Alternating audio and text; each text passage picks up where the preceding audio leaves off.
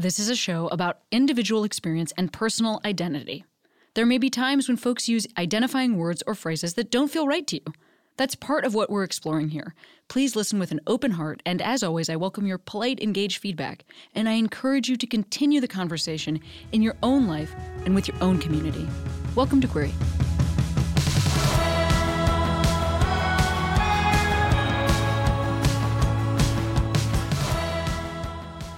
Hey Queeros, Cami here. Today's episode is a chat with the amazing writer, illustrator, comics creator? Oh gosh, I hope that's the right thing to say. Author Maia Kobabe. I love this chat, and also, you know, other things I love? People that support the show on Patreon. I just had a meeting. We just had our Hey Queeros meetup yesterday. And if you don't know what I'm talking about, go to patreon.com/heyqueeros. There is a level of patronage where you can join a cool team that meets to talk with each other and has done so for a few years. It's kind of wild. It's cool community.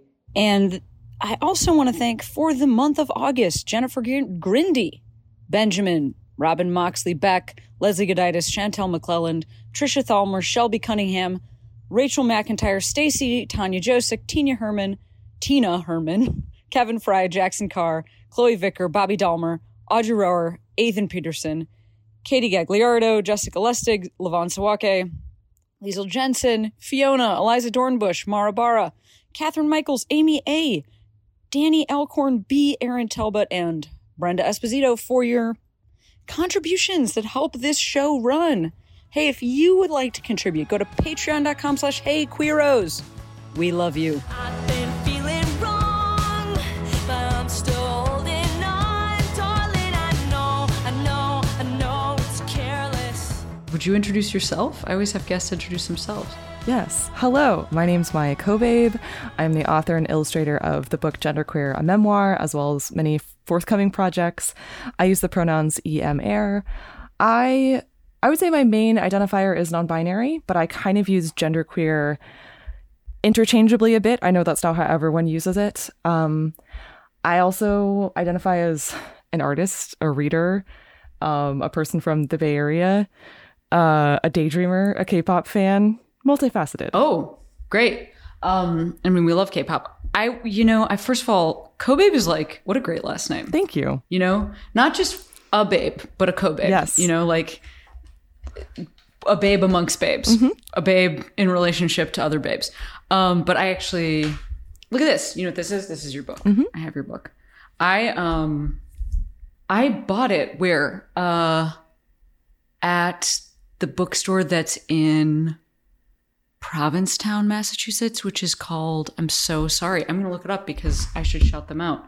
Actually, I think they gave it to me, which I meant to buy it from them, and then they gifted it to me, and that was annoying. You know what I mean? Because I wanted to support them. You wanted to support a local bookstore, yeah. But they wanted to support me, you know? So it was like, it was like, it was a real... I get you. It was a... Yeah. It was a lot of stress. Oh my God, I can't even find what they're fucking called. This is terrible. Oh, Women Crafts. Women Crafts. Yeah, shout out to Women Crafts. Anyway, so I didn't buy this. I was gifted this while I was holding my credit card in my hand. But then I realized that, like, I was reading it and I recognized the style of your art, and I realized that I think you drew me years prior. Is that true? That's true. Yes, I have that. Yes, somewhere. Yes, I drew a small piece of fan art, and you and River around the same time I was drawing this book. So that would have been late 2018 or so, because I saw you both perform live in San Francisco on a pre-pandemic tour, and I actually I was just telling Valerie this before we started the show, but you know, since I write and draw in the phases of my career where I'm writing, I have to focus. I can only listen to music. But when in the phases of my book production, when I'm drawing, I have a ton of hours of the day to listen to podcasts, audiobooks, comedy specials, for example. And I listened to a lot of Query episodes while I was drawing Genderqueer. And I also and now you're on Query. Now I'm on Query. I listened to your rape jokes stand-up, and I also watched all of Take My Wife while drawing the book. And so I drew that piece of fan art kind of at that same time, and I saw you guys, and I gave you that fan art. Yeah, that was in the before times. Well, thank you for doing that. And good eye for recognizing the art style. Look, I can't explain my genius. It's just foisted upon me. But it was like, I don't know, that just was, I guess this is like a sweet, it's, overall just like a very sweet turn of events, because that store, Women Crafts, is a place I had heard about from my wife, Katie, who had patronized it a bunch. And I went in there and they recognized me immediately and were like, oh, we just had your book in stock, but like we just sold out the last copy. And then they gave me this book while I was trying to support them. And it's a book that you had that I recognized the draw. Anyway, what a twisty turny. That feels like queer community to me. Isn't it cool? I often joke that like eventually I will meet like every single other non-binary and trans cartoonist working in the United States, and like I'm getting there, like, because there are a lot of us, but not so many that we couldn't all meet in one human lifetime, especially because we go to all of the same events and we love the same music and we're going to the same concerts and we're supporting the same bookstores and we're going to the same comedy shows, and like, you know what I mean, we're all circulating in this sort of like queer web. Yeah, I mean, even the forward is by Andy Stevenson, who's a previous guest on the show. Yeah, yeah. So it's all. Yeah, I get it. I mean, another thing that I say often is like more people don't start doing stand up at the. There's like people that start. Obviously, there's people that start that are younger than me, but the people who are like in my cohort, it's not. More people don't join, people drop off over time. So it actually also becomes a smaller pool. And I've like run into folks at, this festival or doing this like mic in the past or now doing this acting work or whatever. But it's a funnel. So it's going to get smaller and smaller. And so eventually I am actually just you're going to know everybody that's actively working. Yeah. I'm sure the same thing is true. I got told in grad school that if you stick it in comics, that is cartooning, the drawing of comics, for 10 years, you will have a career that you can live on. I was told that as a student. And I remember at the time What age were you? 22 maybe.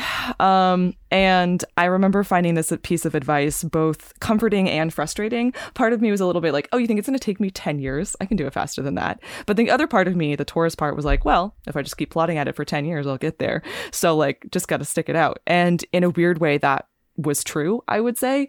I self-published my first short comic and tabled at my first comic convention in the fall of 2012. And in the fall of 2022, 10 years later, is when genderqueer started to be like really, really challenged and like kind of blew up. And I was able to like I was pitching my second book, and it really felt like, oh, I now have enough eyes on my work and interest in my work that I do think I'm going to be able to do this full time for the rest of my life. So my grad school professor was perhaps correct. And some of that traction comes from negative reaction also, which then just from the outside, I've seen like an increase in visibility that has come from, it's honestly, the same thing is happening right now with that dude that, I don't even know his name. I'm sure I could, that dude who has the song Rich Men North of Richmond, where like, do you know what I'm talking about? I do not. Okay, there's the number one song in the country right now is like an unknown dude who like on YouTube posted a song that is like, it's a dog whistle for like right-wing folks. Like it's about like the value of the dollar not being enough, but the details of the song are like super spicy. So they don't have anything in common with your work because you're actually just talking about your own life. You're not pointing at other people. There's a lot of like really fucking rude ass things he says in this song, but people were upset enough by it that it like propelled the folks who want to support it even further. So instead of just streaming it, folks bought it, which affects how something appears on the charts. So because there was like and it's also like a catchy song. So like he's not untalented, but I just mean because of it's this feeling of like something having visibility because of the space it occupies. In this case, a space that I don't love, but in the case of yours, could you talk to me a little bit about like how the banned books thing has affected this particular publication? Yeah, I mean it has really shifted my life in the past 2 years. I'll try to summarize it a little bit briefly. But for people who don't know, Genderqueer Memoir came out in mid-2019. And for the first 2 years, it kind of trucked along as a well-received but minor, debut book from a new author. It got good reviews. It was very sweetly, very supported by librarians. It won 2 awards from the American Library Association. Oh, that's nice. It is pretty great. I do love libraries and librarians very much. It won a Stonewall Honor, which is for queer narratives, and then an Alex Award, which is for books written for adults that have crossover appeal for teens. Many of the books that have been challenged recently are Alex Award winners because they straddle this kind of line of, is this a narrative for adults or is this a narrative for young people? And a lot of debate about whether the content is appropriate for young readers. And so my book, it was doing well. I was very happy with its reception as a minor book from a small publisher, but it wasn't like making national headlines, right? And then about 2.5 years in the sort of current wave of book challenges, it was actually right before the 2021 midterm election was when I heard about the first couple challenges. It suddenly just snowballed. There were a couple politicians, including the governor of Virginia, who made like book challenges and also sort of parental control of materials in the classroom, like a real talking point of his campaign. And because he won his campaign, other conservative politicians realized like, oh, this is a potential useful talking point. And I really think it was just like a few challenges just domino affected into other challenges. And it was also the case that there were a lot of copycat challenges initially in the beginning, when a conservative parent might read about a challenge in one school district and then go, oh my gosh, is this book in my school library or my public library? And it would be, because librarians purchase the award winners from the ALA. And so when they went to go see it, if it was there to challenge, it was. So in a weird way, I think my book being an award winner is one of the reasons that it has been challenged. And that's what I'm talking about. Yes. And keep going. I have also definitely, it's been weird times. I think one of the things that surprises me the most is just like how long book challenges and book bans has stayed as a real talking point of the media. I'm used to things that go viral fizzling out more quickly, but I have had a pretty steady level of like media interest and like challenges and then interview requests for almost 2 years at this point, which feels like a long time personally. But yeah, it was basically, there were a few challenges and then there were more and more and more, and to the point where I couldn't even keep track of where all the challenges. I've heard it's been challenged in like over 40 school districts and in the majority of the states in this country, but I like literally can't even keep a list at this point. And maybe that's healthier. Yeah, maybe it's better to not know. I did, for example, take my email off of every single website and social media I had and replace it with my agent's email. So she filters my emails now, which is great. It's just been very strange. I don't take these challenges as like a legitimate critique of my work, especially since so many of the people who challenge the book will say openly, I haven't read the book. Yeah. But I don't think it should be in the library. So this is not like a useful measure of the value of my work, except that I can say it causes reactions. And, the negative attention, I have seen a boost in sales. Like I have seen a very large increase in book sales. I've also been invited to be on NPR like 2 or 3 times. I was invited to speak at the Library of Congress. I've been profiled in the New York Times and the LA Times and the Washington Post and Time Magazine. And I'm speaking to you. Like it has led to a lot of opportunities, and it's helped me gain access to spaces that I wouldn't have gained access to. But it's also like making me so concerned about just sort of the state of where we're at in this country, especially in conversations around freedom of speech, anti-censorship, and like the freedom of queer and trans people to exist and speak in the public sphere. What about personal safety? I think about that too, but I live in the Bay Area. The majority of the challenges are not happening on the West Coast. They're mostly happening in the South, in the East, in the Northeast. So a lot of time the challenges also feel just very far away from me. It has been challenged the most, this will shock you, in the states of Texas and Florida. 2 states that I have actually both been to for book events, but not since before the pandemic. And, you know, I definitely like tried to be like, you know, I changed passwords on a bunch of my accounts, and I try to be, like, you know, careful about what I post online, but I'm not super worried about my personal safety. What I'm worried about is the rise of fascism in our nation and just how that's going to affect all of us more than how it's going to affect me as one individual. I don't debate the, I mean, Jesus fucking Christ, the mugshot of our stupid fucking former president came out yesterday. Yes. But I will say that, like, if I need to calm myself down, and I mean, it's your book, so I'm not the expert on the feelings here around your own work. But I will say, if I need to calm myself down, something I try to keep in mind is that, like, this debate about school children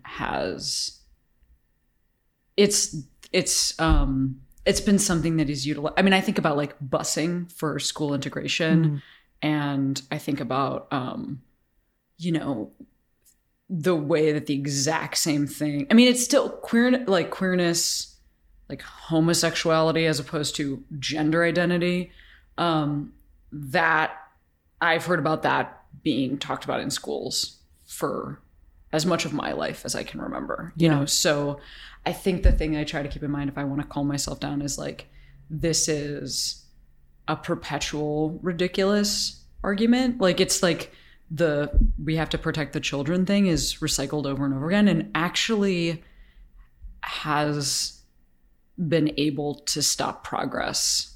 It has had very little effect on progress. Like, progress has continued as those children grow up, you know? So I think this is something where, like, the actual space that you're describing has been occupied for a long time. It does not mean that it is, I would imagine it's very difficult to have one's work exist in that space. I mean, people react that way to me too. Like, I actually relate in some ways. There's a lot of people that don't want to see me on television. I don't know why. They just don't want to. I love seeing you on television. Oh, that's so nice. They're very foolish of them. But yeah, I know what you mean. You know? Yeah. It is such a strange time to be an out, like, visibly gender nonconforming person. But that being said, I would not travel back in time to any previous era. Like, I don't think there was a time earlier than now that it was better to be specifically a trans artist, like, making work for the public.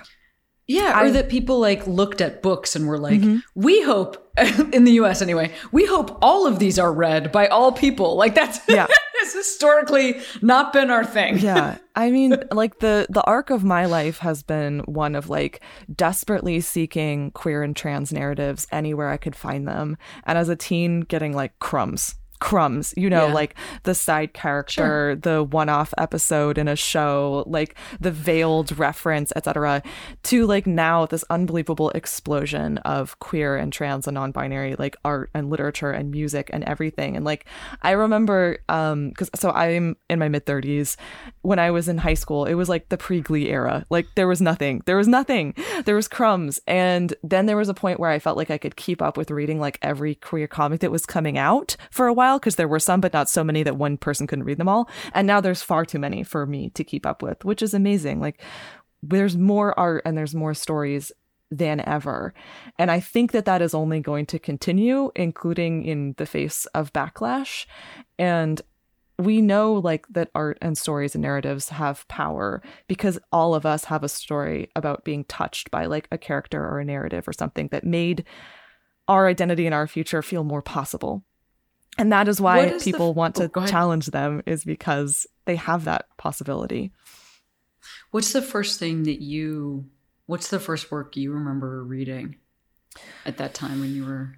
When I was a teen? Honestly, a lot of the earliest queer characters I was able to discover, specifically in books, were in manga series, like translated Japanese comics. I remember, I think one of the first trans characters I ever read was in a series by the author Aizawa. It's called Paradise Kiss. And it's a very like melodramatic story about a teen girl who like is modeling and she meets these like fashion designers and they're like trying to build a fashion brand as teens. And then one of the characters in the story is just a trans woman who is also in fashion design. And she has like, you know, she's like very beautiful and she's part of the friend group and she has like kind of a tragic backstory, but she's also just like part of this cast of characters. And I think I probably read that when I was in like 8th grade or 9th grade. And it was very cool to be like, oh, there's just like a trans woman in this friend group. Like, yeah, of course. So that's one. And then, yeah, I talk a lot about books in genderqueer. If you flip through it, you'll see specifically all of the different titles of things I read when I was in junior high and middle school. Boy Meets Boy by David Levithan and Rainbow Boys and all these different series. And like those, like before I had a queer friend group, those books like were my queer community. Yeah. I mean, by the way, I have read it, just so you know. I'm talking to the reader, the listeners. Oh, okay. The listeners of the show. I know you have. You held it up. But you know, actually, I have like a little collection of like queer comics. Actually, let's see what's in there. I know you have interviewed like several other cartoonists on this show, and authors. I'm like legitimately into it. It's my like collection is in the other room, but a lot. Let's see. I mean.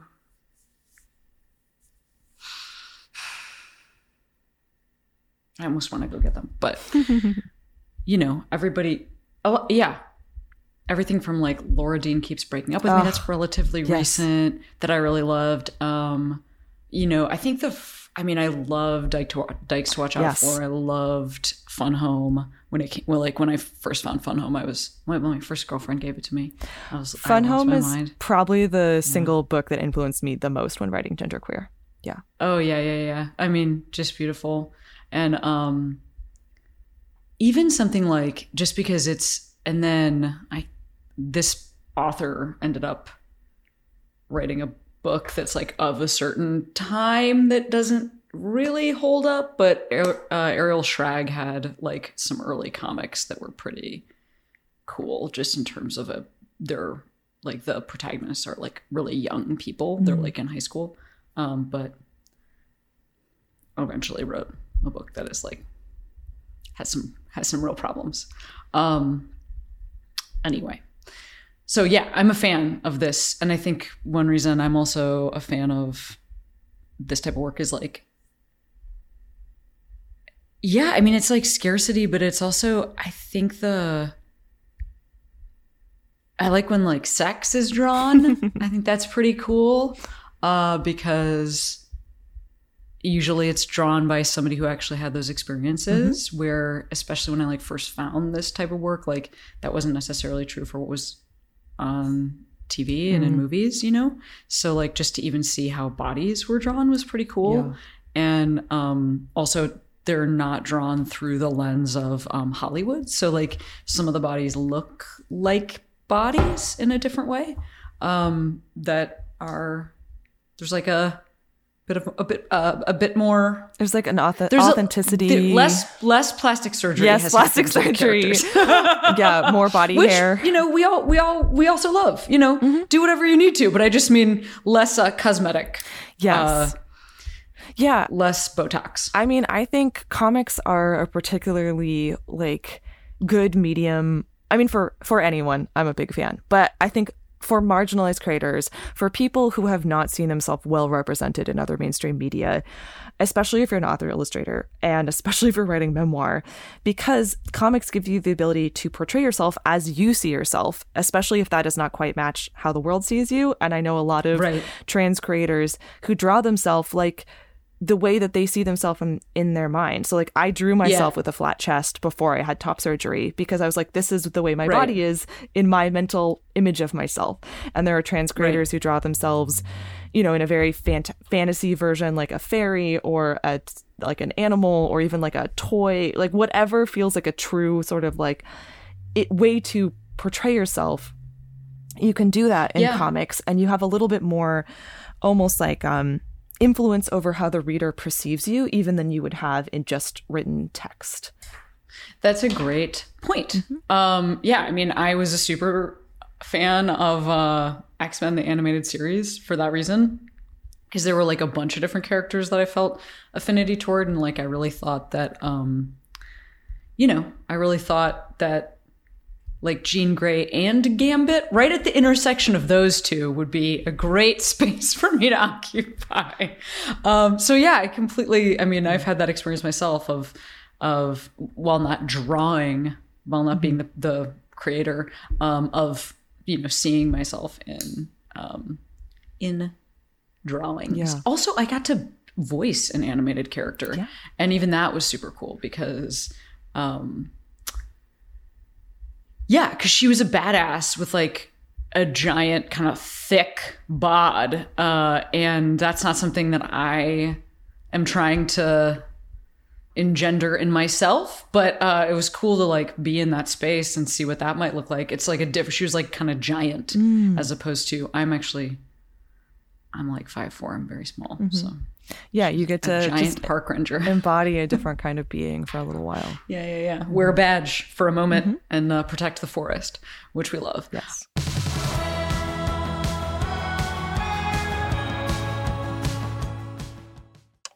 Back for another game. You know it. What's going on? Just one more week till Max Fun Drive. Hard to believe. It's been a heck of a year since the last one. We're now a worker-owned co-op. We raised $50,000 for charity last year. And we've added a bunch of awesome new shows. But do you think we're ready to do it again? Absolutely. Lovely new gifts are lined up. The episodes will be amazing. And wait till everyone hears the bonus content. Yeah, plus they know to go to MaximumFun.org/newsletter, so they're getting all the news. Oh, like that meetup day is on Thursday, March 21st. Then what's bothering you? Me? Oh, nothing. We're all set for Max Fun Drive to start on Monday, March 18th. I just didn't want you to see this coming. Check. What? Hang on.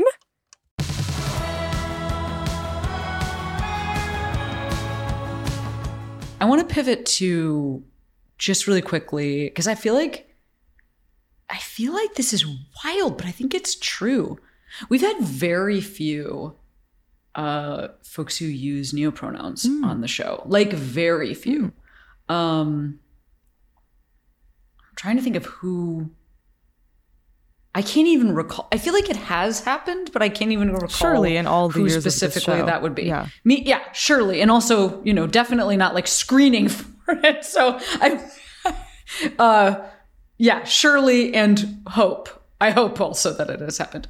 But I think, you know, when you said what pronouns you use, look, like people in all parts of the country listen to this show. People who might be like less online, you know, there's obviously this is a podcast, but you can find that in the app, or you can like, you know, just have it just like comes installed on your phone, you know? So it's not as complicated as like somebody who might have access to TikTok or who is like knowingly searching for info on queerness, which is how I first heard about neopronouns. Is like I have an interest in digging into like more specific info as opposed to just like being somebody in, say, Texas or Florida that's like living their life and it's still pretty radical that they just happen to be dating somebody of the same sex. You know, like, so there's a big variation in terms of like even info that somebody who lives in the Bay Area might have about our community versus like somebody who lives in North Carolina. That is what I have found in speaking to listeners and also in traveling the country to do stand-up. So I feel like there are definitely people listening right now who don't even know what neopronouns are. So maybe we could just start there and just have a conversation about like what they are. And I'm not expecting you to have like the Webster's definition, but maybe you could speak to your own experience. Yeah, I'd love to. So neopronouns are kind of any non-binary, generally, or agender pronoun set that are not the ones that already existed in the English language show. So he, she, or they. Neopronouns have been invented multiple times, as far back as I think like the 1800s, 1880s. There is a Wikipedia page. I shall not pull it up and quote it. But specifically, the pronoun set that I use are generally called Spivak, after a man named Michael Spivak, who used them in a coding textbook in like the 70s. Oh. And as far as I know, this man was not queer in any way. He was just wanted his coding textbook to be gender neutral because he didn't want to assume that the person like doing the computer work was male or female. And basically, Spivak pronouns are they, them, their, but with the TH pulled off, which is a fairly easy, I think, idea to come up with if you're like looking at the English language and thinking, how do we make a new pronoun set out of the ones that we already have? And so I usually pronounce them E, M, and air, but there's a variation where you say A, M, and air. And these, again, have been invented like multiple times by like various people over the past like 100 years. And an example sentence of how to use them grammatically is like, ask M what E wants in air T. And then some people also use airs instead of air because you would usually say like, is that theirs? Instead of is that there? And we're talking about the possessive. That's as much grammar as I'm going to get into. But there are many neopronoun sets. You can look them up online. I really love them. They are complicated. I will admit that I picked a rare fave. I picked a challenge level pronoun. This is not 101 pronouns. But in many senses, like, I liked that they kind of demand a question. I like that they initiate a conversation. I wanted a pronoun set that would open up questions about gender and about language and about the way that we use language affects how we think and how we think about gender. And I very knowingly, when I started using these pronouns, which was in like early 2016, I knew that I was going to have to explain them over and over for the rest of my life, probably. And I also knew that I could never assume that someone would look at me and guess what my pronouns were just based on my appearance. But I was okay with that. Like, I was like, I am stepping into this space where I am using language that hopefully is like an invitation to that conversation about gender, about pronouns, about language, because I like talking about that stuff. I am interested in it and I want to know what it means to other people. Even though they can be challenging, and I have corrected people on live radio, I have corrected people while introducing me at conferences, etc. Like, they do not come super naturally. They take a little bit of practice. But also, I think it's worth it. Yeah, I mean, I have like a very careful producer. Shout out to Sierra. So like when she texted me, your pronouns were like put into the sentence, but like in a really chill way, like nice. Like just like correctly used, yes. but not like parenthetical. We love to see it. Yeah. Like something like, yeah, like Maya has said this about like their schedule or whatever. It's like, oh, good job. Yeah. Sarah, thank you for the info. So that's a cool thing that one could do when, you know, trying to have somebody's back. I also think like, you know, I mean, it is, because I also know, you know, I know people that like only use a name, like that is same. Who prefer like, no pronoun at all. Yeah. And then when I was like first, I mean, this is probably around the time that you're talking about making this change yourself. But I feel like I was like, what is this? And I like did a deep dive. And so I like saw some of the sets or like heard like, and this person actually just like uses language that they developed for themselves or whatever that correct pronoun was at that, you know, it's like unique choice as opposed to using a set that's known. So I do know there's like a lot of openness here. I think the thing that feels like to me especially challenging is like being in a bigger world, like a bigger world even than being introduced on a panel or something. Like being on an airplane is one of the number one ways that I think about being queer, because I travel so much for work, and it is one of those ones that like there's so much possible, there's so much confusion possible, you know, especially if they're like looking at the sheet, you know, like the flight attendant's like looking at the sheet and like, so Esposito, you know, like not even saying like any sort of honorific, but just like, so Esposito, you know, but I'm just curious about like that level of maybe, I don't know, exhaustion or excitement. Like maybe it's not exhausting. Maybe it's like a thrill. I don't know. But like once you get beyond the bubble of like where it's easy to make a correction to like where it might be more difficult, like what do you do about that? Yeah, I mean, I think this is something that like every person who's ever shifted pronouns has had to consider and decide, you know, what interactions feel important, where do you want to make a stand? For me, I kind of have these like circles, right? So there's like degrees of like my family and friends have to get it right because they are my family and friends and they know me and they love me and we are in a relationship with each other. And then I will also pretty much always correct people in my professional sphere. So that includes work emails, that includes, any kind of event that I'm going to. People like, you know, my agents and my editors and my co-authors, like these people also really need to get it right. And then there's sort of like a wider circle of like acquaintances, and like I want these people to get it right, but I'm also very patient if they slip up, especially if it's somebody who like I know has read my book and I know supports me and like loves me as a person, but maybe just like doesn't talk about me in the third person that much, so just doesn't have that much practice. I'm like, that's fine. You don't have to talk about me all the time. And I actually don't make that many corrections when I'm talking to a person with whom I am probably having the only interaction of my life. So this includes anyone who's at a restaurant. Great rule. Yeah. Great rule. Yeah. For example, at the airport, in restaurants, on public transit, I don't care. But I also like, especially when masked, I get like, you know, sir and miss about equally, neither of which is correct, but also whatever kind of, but my policy is like, I will correct people and I'll start conversations about it when I'm going to be in relation with that person, when we are going to have an ongoing relationship, and also when I feel like that person is like receptive to hearing about it, and or if they ask like a genuine question and they're curious and they want to know. But I will never correct like a waitstaff at a restaurant, for example, because that's just not the interaction I'm having with that person, and it's more important that they get my food order right than my pronouns, and I don't need to be like a problem customer for someone, if you know what I mean.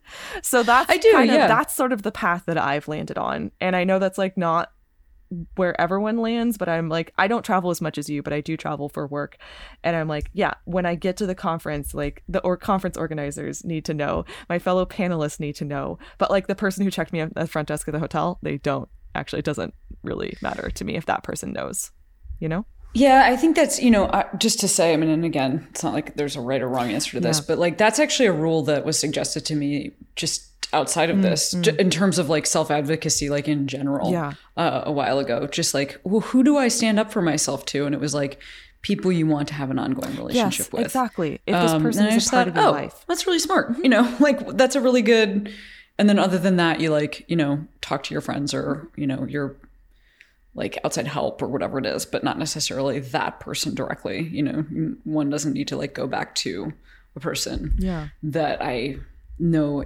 like not even like just tangentially and be like about that, you know. So I thought that was very helpful when that was suggested to me. That's what I came to as well. And I think that's what you have to do to kind of protect your energy, right?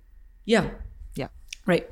Yes. Can I ask you a follow-up question on something you just said? So you said sir and ma'am are not correct. What is for you, this is just for you, but like what is the equivalent of that you would prefer? If I have to have an honorific, I do like Mix, MX. Would be my preferred, but I also just like don't like honorifics very much at all, period. I don't really want one. Like, if you want to give me a title, call me cartoonist. Call me like, I mean, that's, you know that's what I mean? Like great. Like, Totally. I don't know. Again, I'm from California. We don't like, I did not call any adult in my life sir or ma'am or miss or even like Mr. or Mrs. last name at any point in my childhood. And when I traveled to parts of the country where that's normalized, I'm like, this is deeply weird to me. Like, I respect your culture, other state that's not California, but this is not how I was raised. So I would like, honestly, I would like fully do away with all honorifics were it my choice. But also I'm like, if someone else wants one and that makes them feel good, I will respect their choice. Yeah, I mean, I'm thinking about that makes sense, and I totally understand where you and I live.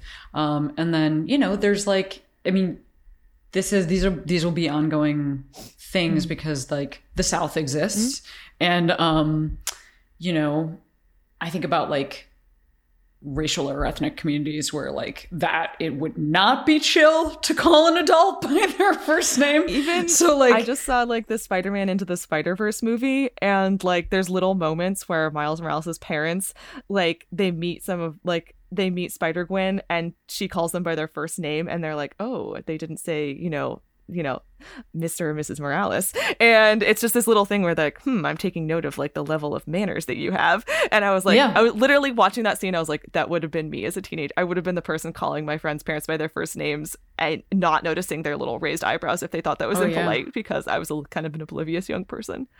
Oh, no, I mean, heavens. Yeah. There have been situations where I've been at work. But I feel like I've known that in advance and somehow not fucked up in that exact arena. Yet. There's always tomorrow. There's always today. There's always today. There's always tomorrow. But yeah. But like, so you are she-theying. I don't know exactly how long that's been in your life. I feel like I noticed it maybe on like a social media profile of yours, but I didn't notice exactly when it switched. Probably 2019 or 2020. Okay. So relatively recently. I think that like when so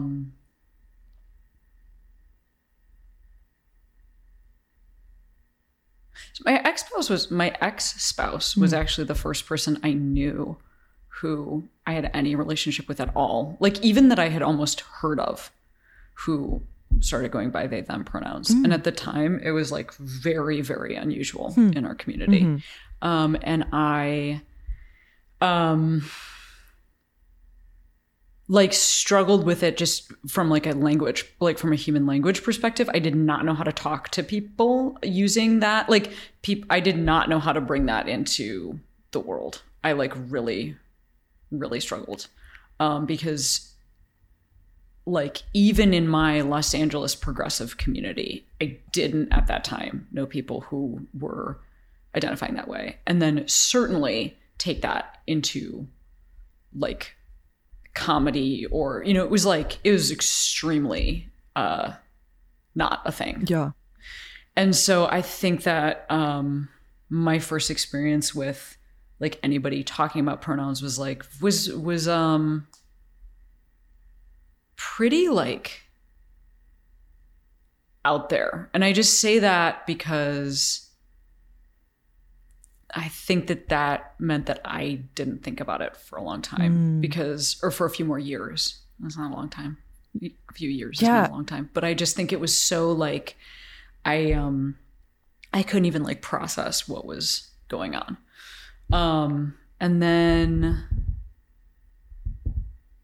I like started taking theology classes with a bunch of younger people, and everybody would ask about pronouns and they would put them in their Zoom box. Nobody was using pronouns that were at all surprising based on how they were presenting. Like there was a real clarity in how these folks appeared on screen and then what was in their box. So it wasn't like a bunch of gender nonconforming people and then like some interesting variations. It was like, it was the exact opposite of that, where I was like, how is this my first experience with this being fully woven in to culture, is that like absolutely nobody is saying anything that would be outside of what would be assumed, like that's interesting. So that was, so that was very funny. So I had like this sort of like breaking news experience. Then I had this sort of like everybody's completely normative experience, but they're talking about it. And then people started asking me constantly after those two experiences, ceaseless asking. Oh, okay. I also got asked what my pronouns were before I had switched. So, okay, I have two stories about this. And like one of them I can also relate to saying you were first hearing it from people who were younger than you. So I was in grad school from like 2013 to 2015 at the same time that my younger sibling, who I'm very close with, was in undergrad. And my younger sibling was very involved in the Gender Sexuality Alliance and sort of queer community at their college. And they made a bunch of friends who use different pronouns, who are either using she, they, or he, they, or they, them, etc. Yep. And so I'm in grad school. I'm 23, 24, something like that. And I'm hearing about all these like 18 and 19-year-olds. And part of me was like, that's so cool. I'm really proud of them. They're so brave. I think I'm too old to switch my pronouns. I'm thinking at age 23. It's like, wow, they're really figuring themselves out. But like, I've already made it to grad school. Like, I couldn't possibly switch my pronouns at this point. So it was me looking towards what felt like almost like a half generation of queer folks younger than me who were doing this, that I was like, it didn't quite feel accessible to me yet. But also when I was in grad school, I had one classmate who is deaf. And so we had sign interpreters in all of my grad school classes, which was amazing. This is my friend Bex, who is also a wonderful cartoonist and fine arts painter. And Bex sent me an email at one point saying, hey, I just wanted to check and see what your pronouns are because the sign interpreters don't use pronouns. So I can't see how other people are pronouncing you in class, basically. And I was like, what a generous ask. Like, I was very honored. I was like, it's so sweet that you looked at me, thought maybe I used different pronouns, were considerate enough to ask. And I was kind of like, thank you so much for asking. I still used she, her at that point, but like, I feel very honored to have been checked in on.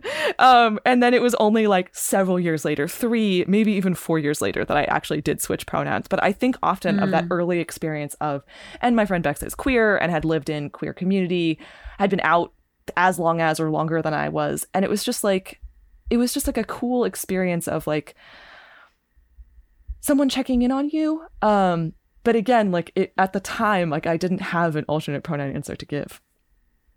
In defense of your book being banned, it's so funny because as you bring up educational institutions, I'm like, that is why I was at the forefront of that in my group, it was my age, because when this was all happening, I was like 32, and so like I wasn't near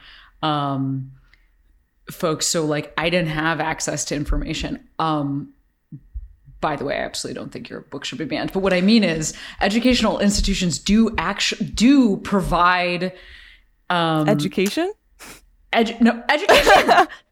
Yeah, and also like education, and also like groupthink and bouncing information off of each other in a way that like we don't get a chance to do later in life. Like as we sort of then we start bouncing ideas off of each other about like work projects, but not like the concept of living, or like how to do like math together, so even in a high school setting, for folks that like don't end up going on to college, like there is like how do we work this out amongst all of us that might not have anything besides age in common, that like I think once we get away from it becomes more difficult to just like have access to that type of info. Like that's why then a need for curiosity takes over, or like a TikTok account, because it's after that time, like it just becomes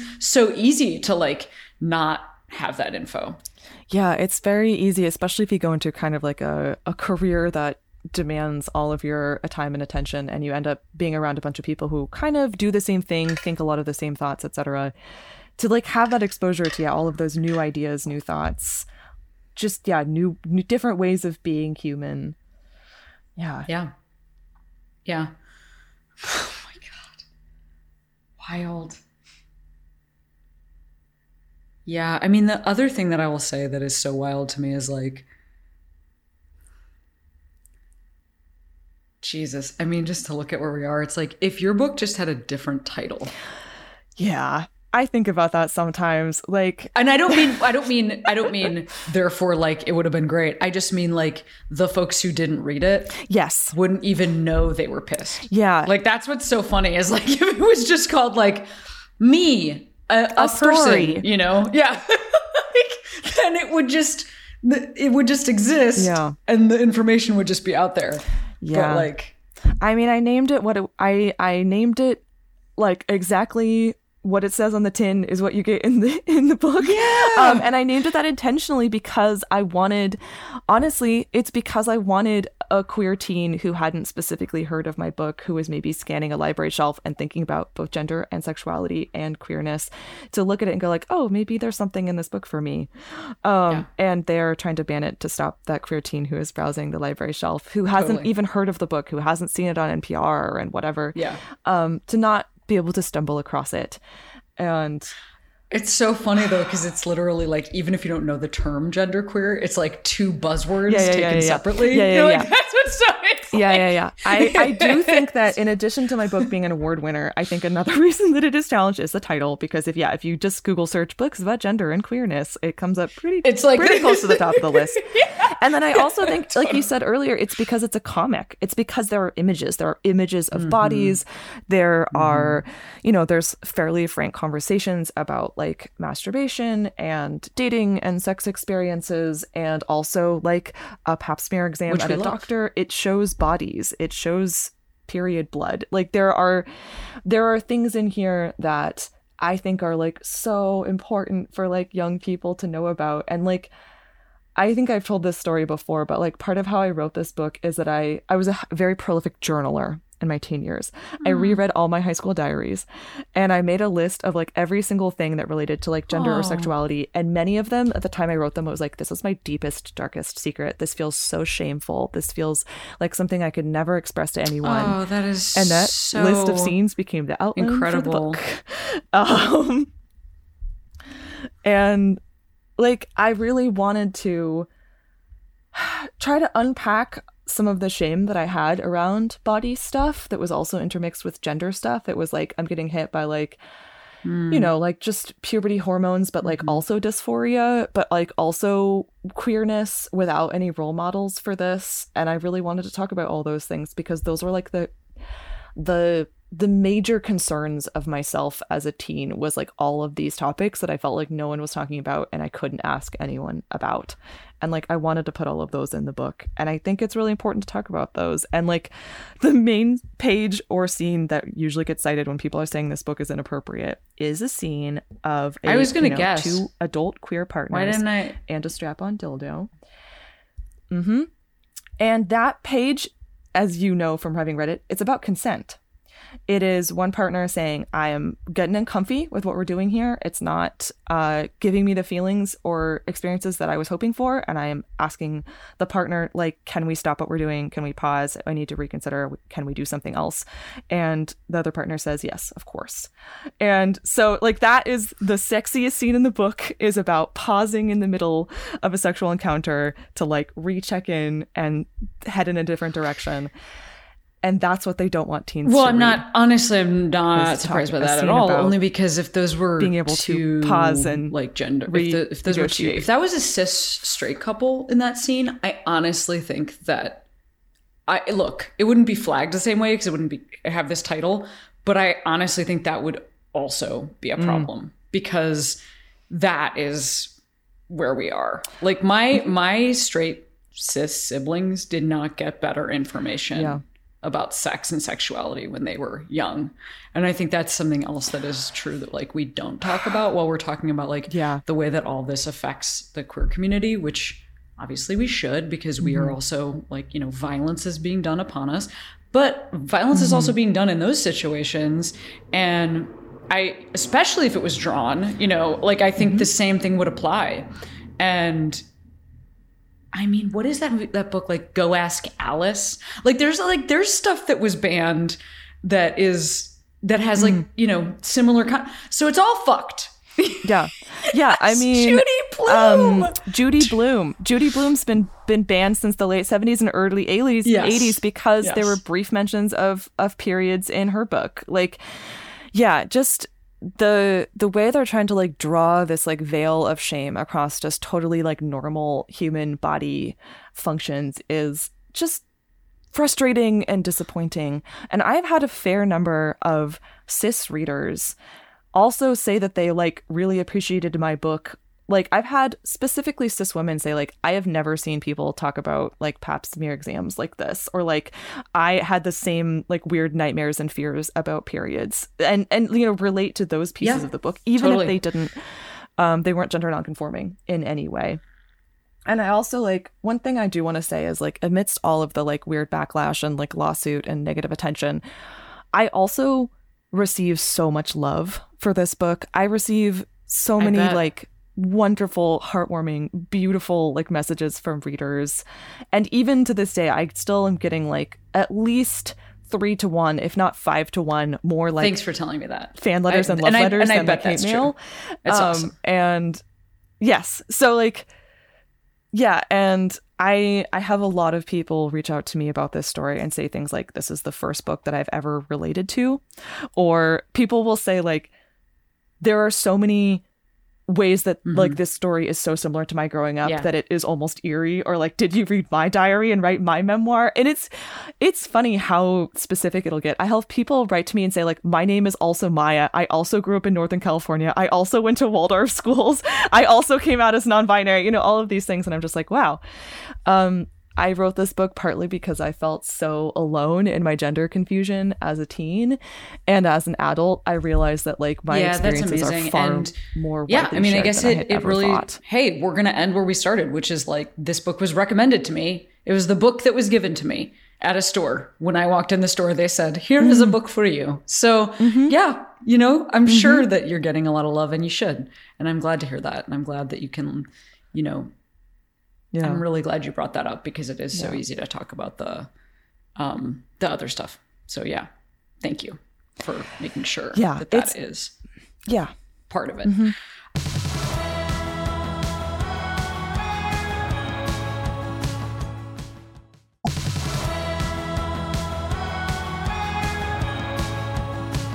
Well, Maya, you've been lovely, and thank you so much for your time and for writing this book. And I guess the final thing I'll say, because I didn't bring this up earlier, is like part of the pronoun adjustment is that for me it's fluid. Like, you know, I identify as gender fluid, and like technically your book title is another word I could use if that felt more if I liked that more. It's kind of under the same category. I like literally like looked around, you know, I was like Googling around, like what are the, you know, so, and it just, for me, I think I liked fluid because honestly, it's because I'm a swimmer and I love the water. And it felt really nice. So, you know, this is a book that was handed to me. Somebody looked out of their eyes and they said, "Here is a book for you." Yeah, me too. So I want to ask you, before I let you go back into your day, to shout out a queero. This is a person, place, or thing made you feel you could be who you are today. Would you like to shout out a queero? Absolutely. I think people will not be surprised that the queero I want to shout out is the public library. I haven't said that yet. I would say the public library is the first place that I found queer stories. It's the first place I found queer characters. It's the first place that I found authors who really excited me because I felt like they were writing stories for me or about me. And I lived pretty rurally as a child and teen. I didn't have a cell phone until I was in college. We didn't have a TV. We had dial-up internet. It was pretty wretched. So like the way that I accessed the outside world was through books and through stories and through the library. And I'm a very voracious reader. And like I was reading like 100 to 200 books a year as a teen. There's no way I could have purchased all of those with my meager 2003 teenage income. And so I was able to go to the library and I was able to read as many books as I wanted, check out just stacks at a time. And in the library where I lived, the librarians made these wonderful little bookmarks or pamphlets they put in the teen section with like suggested titles about topics they thought teens might want to know about but might be a little shy to ask. So there was like a list. There was like a bookmark that was like queer titles. There was a bookmark that was like if someone in your family is struggling with addiction, or like sex ed, sex health, abortion resources. That bookmark right? Today.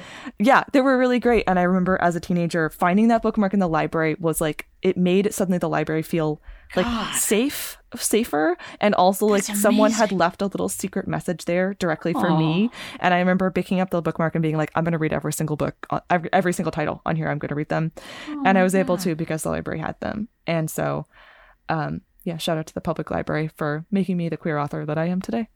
Wow. I mean, that's beautiful. And yeah, I'm so happy you had that experience. That's so awesome. And look at you. On a bookmark today. Yeah. On the book part of bookmark. Yes, exactly. Podcast. Well, thanks, Maia. Thanks for your time. Thanks for writing this book. And thanks for everything you had to say that was so personal and so thoughtful. Really appreciate you. This was wonderful.